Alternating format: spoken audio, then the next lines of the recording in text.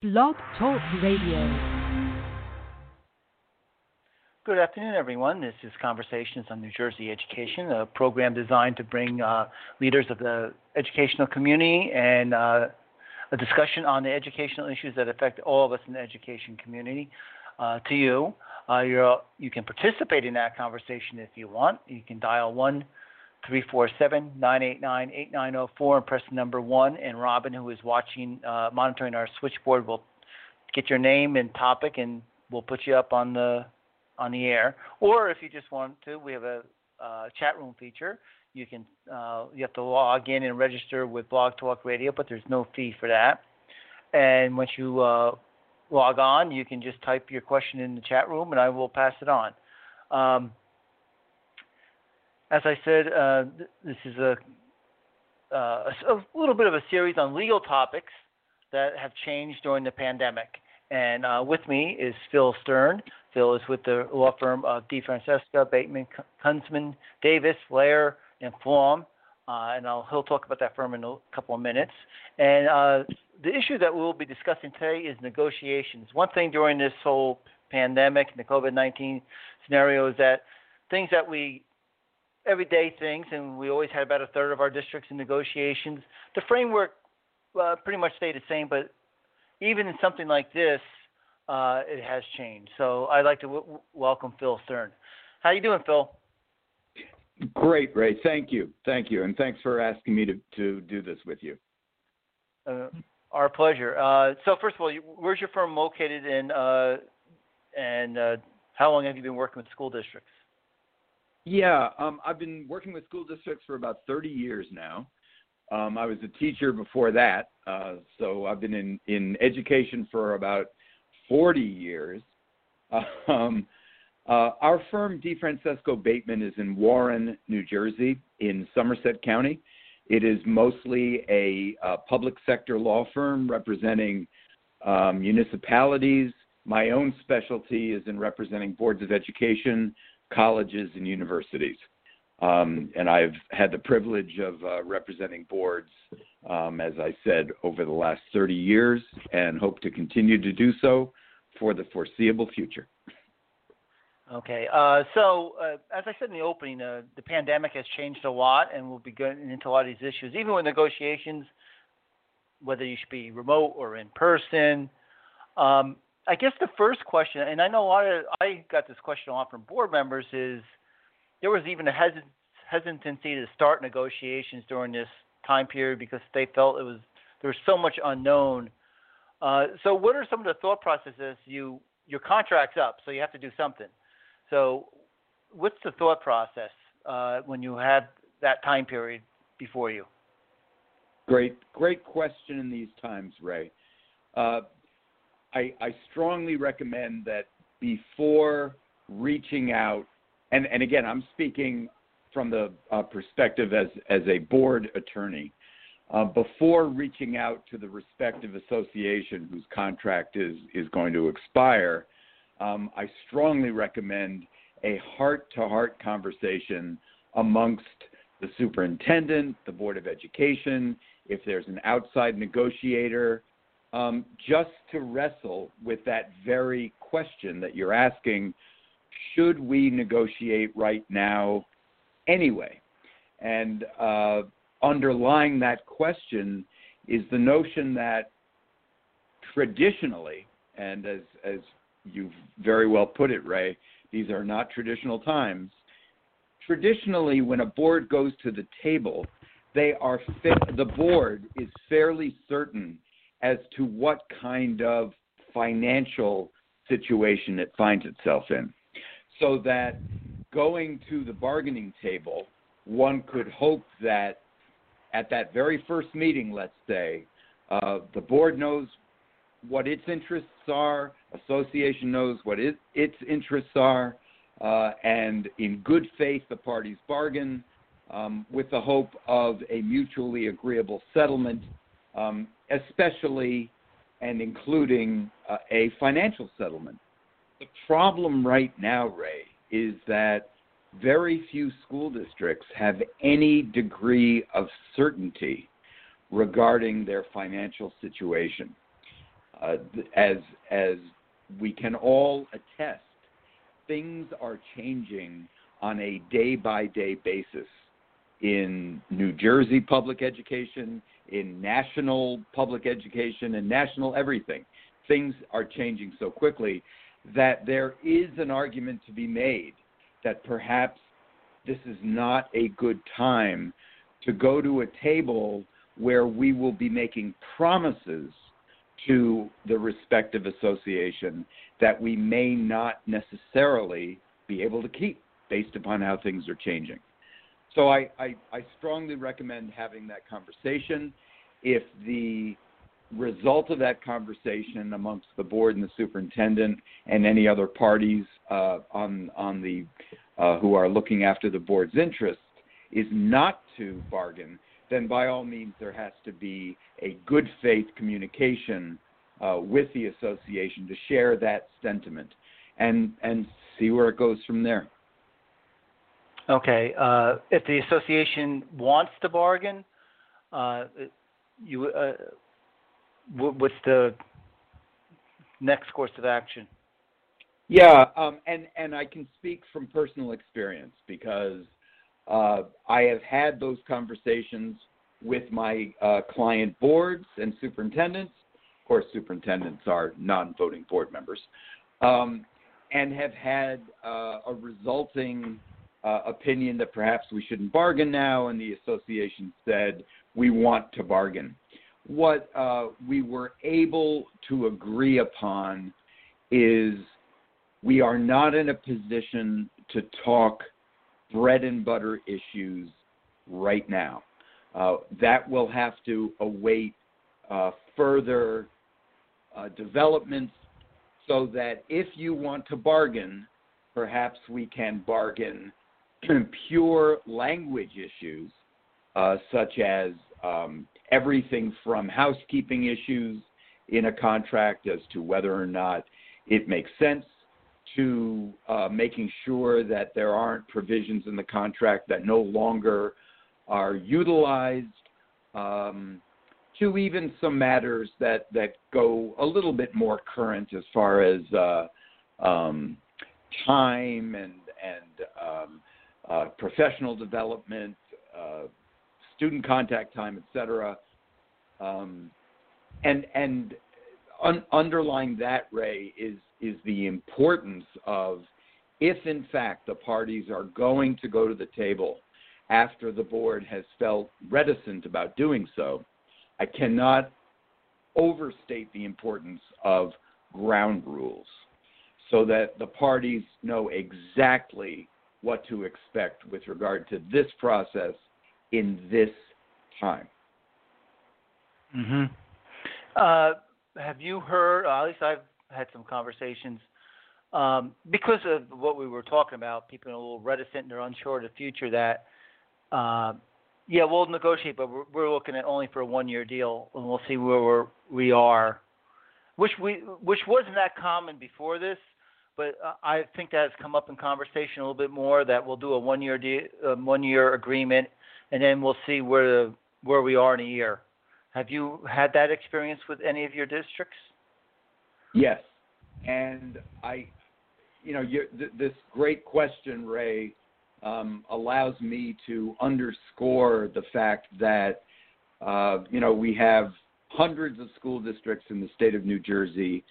While we are bound by many mutual statutes and regulations, at the same time, different school districts are unique and have their own unique issues, interests, etc.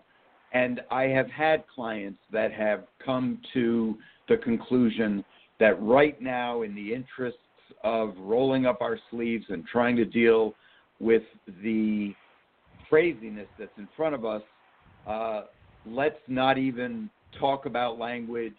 We'll agree upon something, whether it's just everybody moves on the guide and whatever that amounts to, or a specific percentage. That's it. 1 year, cut and run, and let's come talk to each other at the end of the 2021 school year and see see where things are. All that being said, I do know some people are just they are going into negotiations.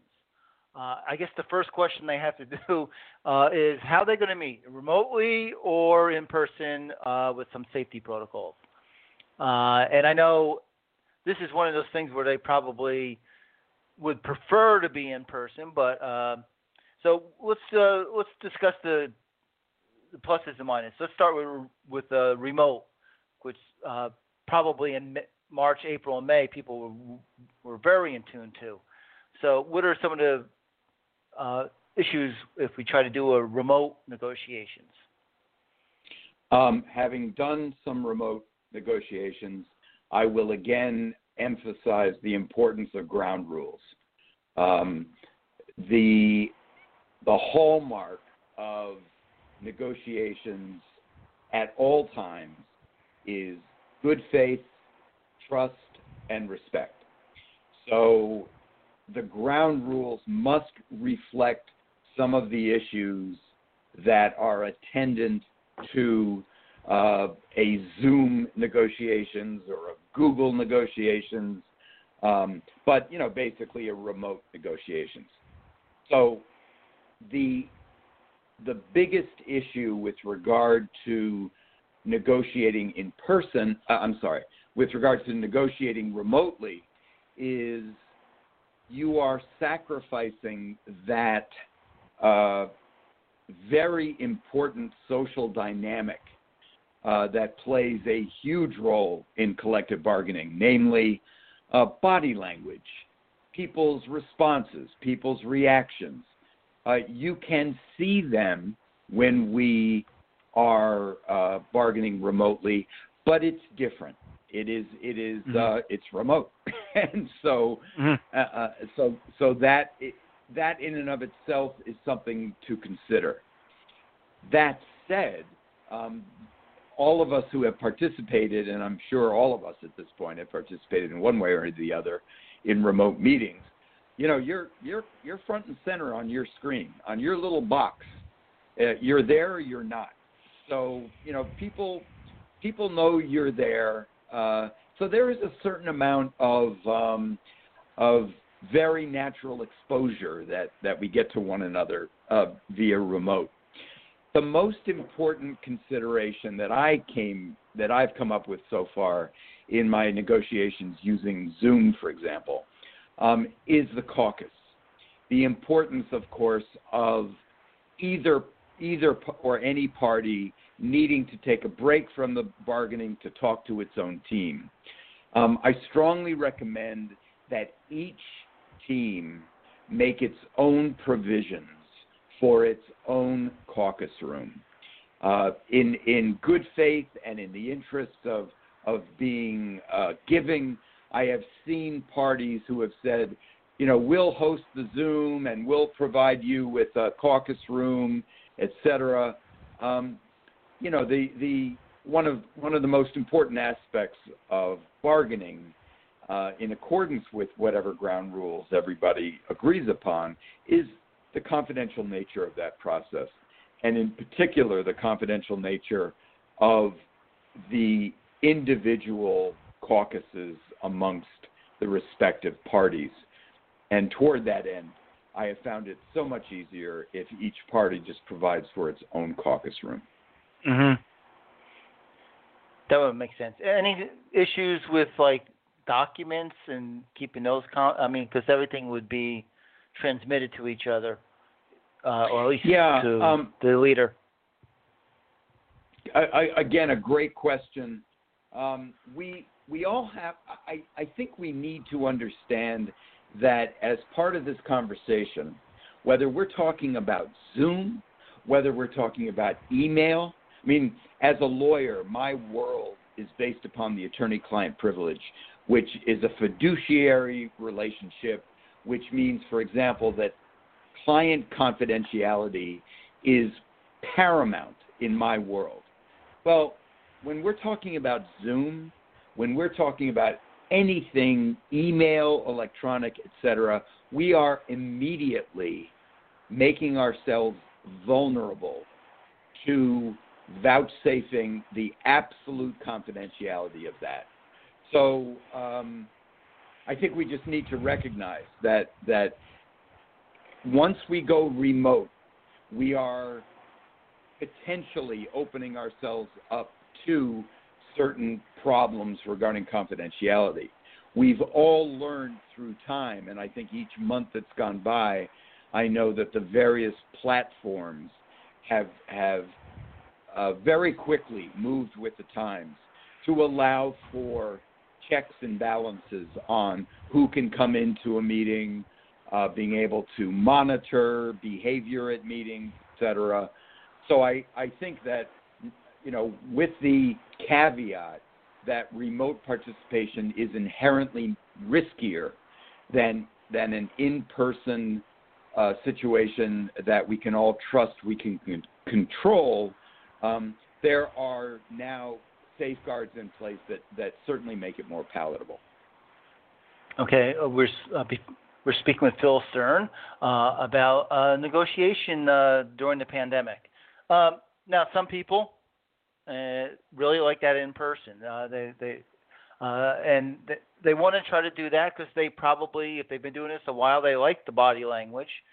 And it's hard if you only see a talking head to see that. And so is there any issues that they have to look at? I mean, obviously they have to look at the safety protocols. Anything else? Yes. I mean, clearly, if there is going to be in-person social distancing, et cetera, but I would strongly recommend that the word accommodation needs to be foremost in everybody's mind if the parties wish to negotiate in person during these times. And by that, I simply mean if you've got 6 people on each side, chances are, or more, or even less, chances are that at least one of those people will come from families where there is someone at risk, where an individual may feel very uncomfortable about attending an in-person conference. Again, going back to ground rules and just having plain old honest conversations, to the extent that the parties can combine an in-person with the opportunity for somebody who needs to be remote to be so, I strongly recommend such accommodations. Okay. We're speaking with Phil Stern about negotiations. If you have a question, dial 1-347-989-8904 and press the number 1, and Robin will get your name, and I will put you up to ask Phil a question.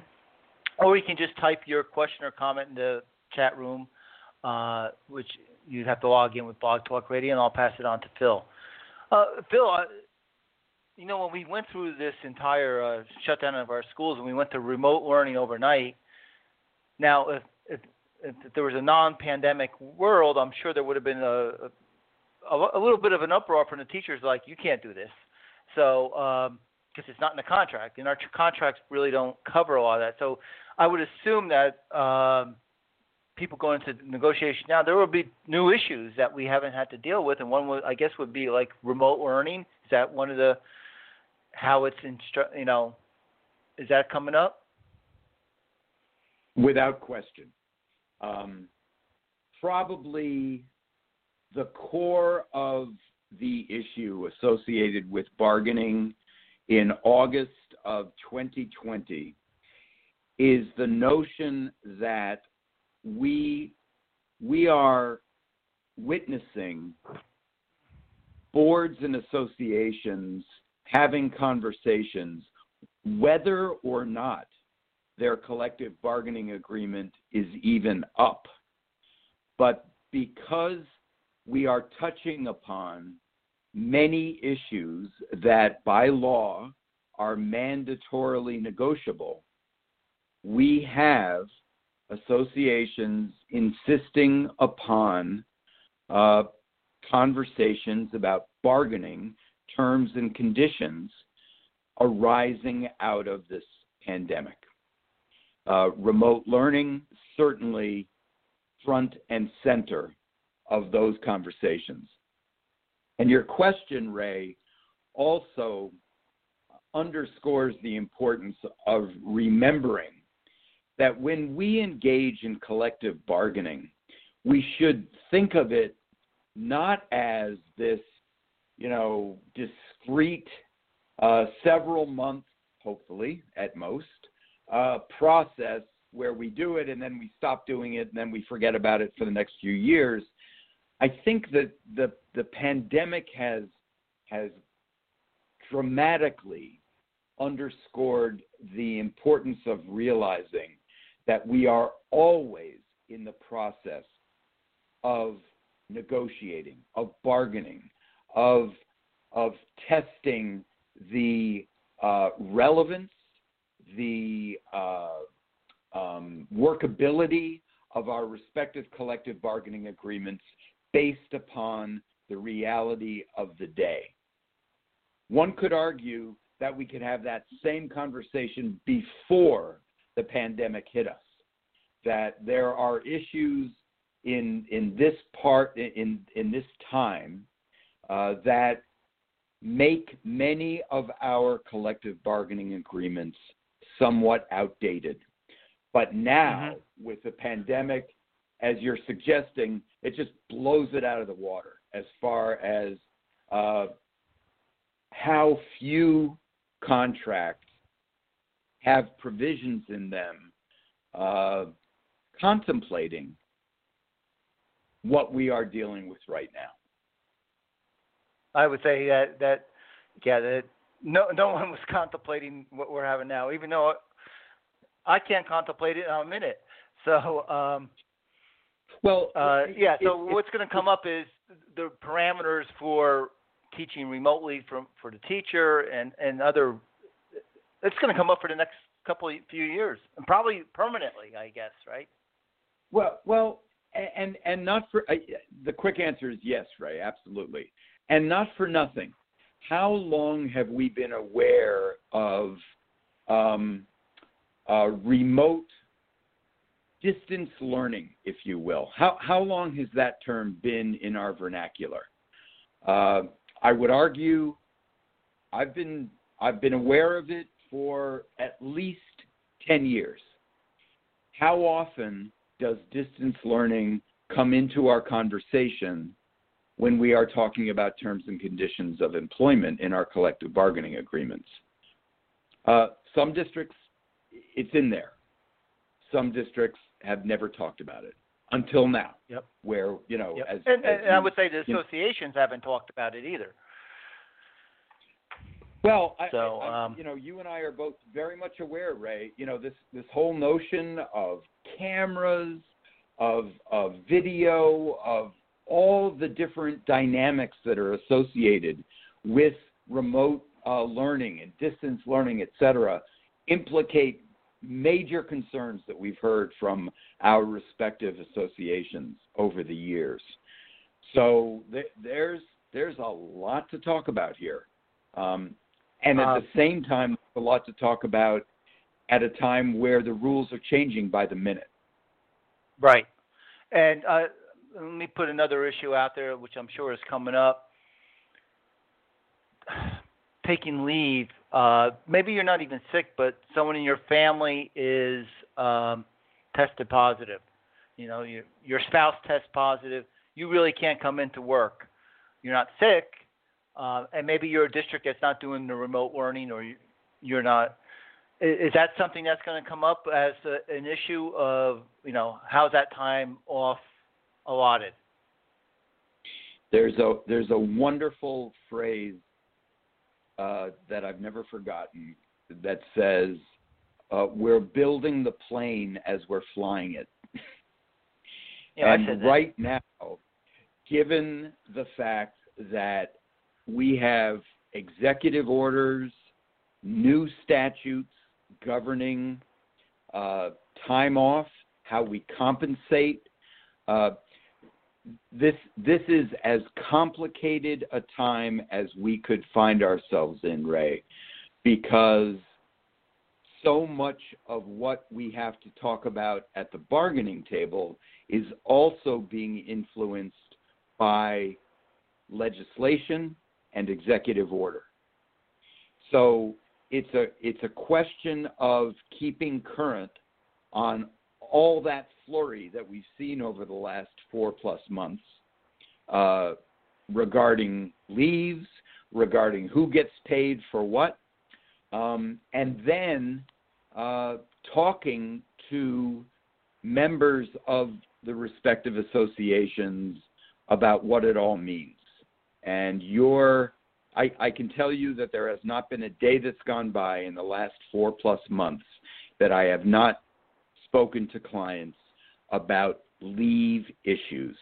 As everybody in New Jersey public education knows, if you want to take a sick day in New Jersey public education, you have to be sick.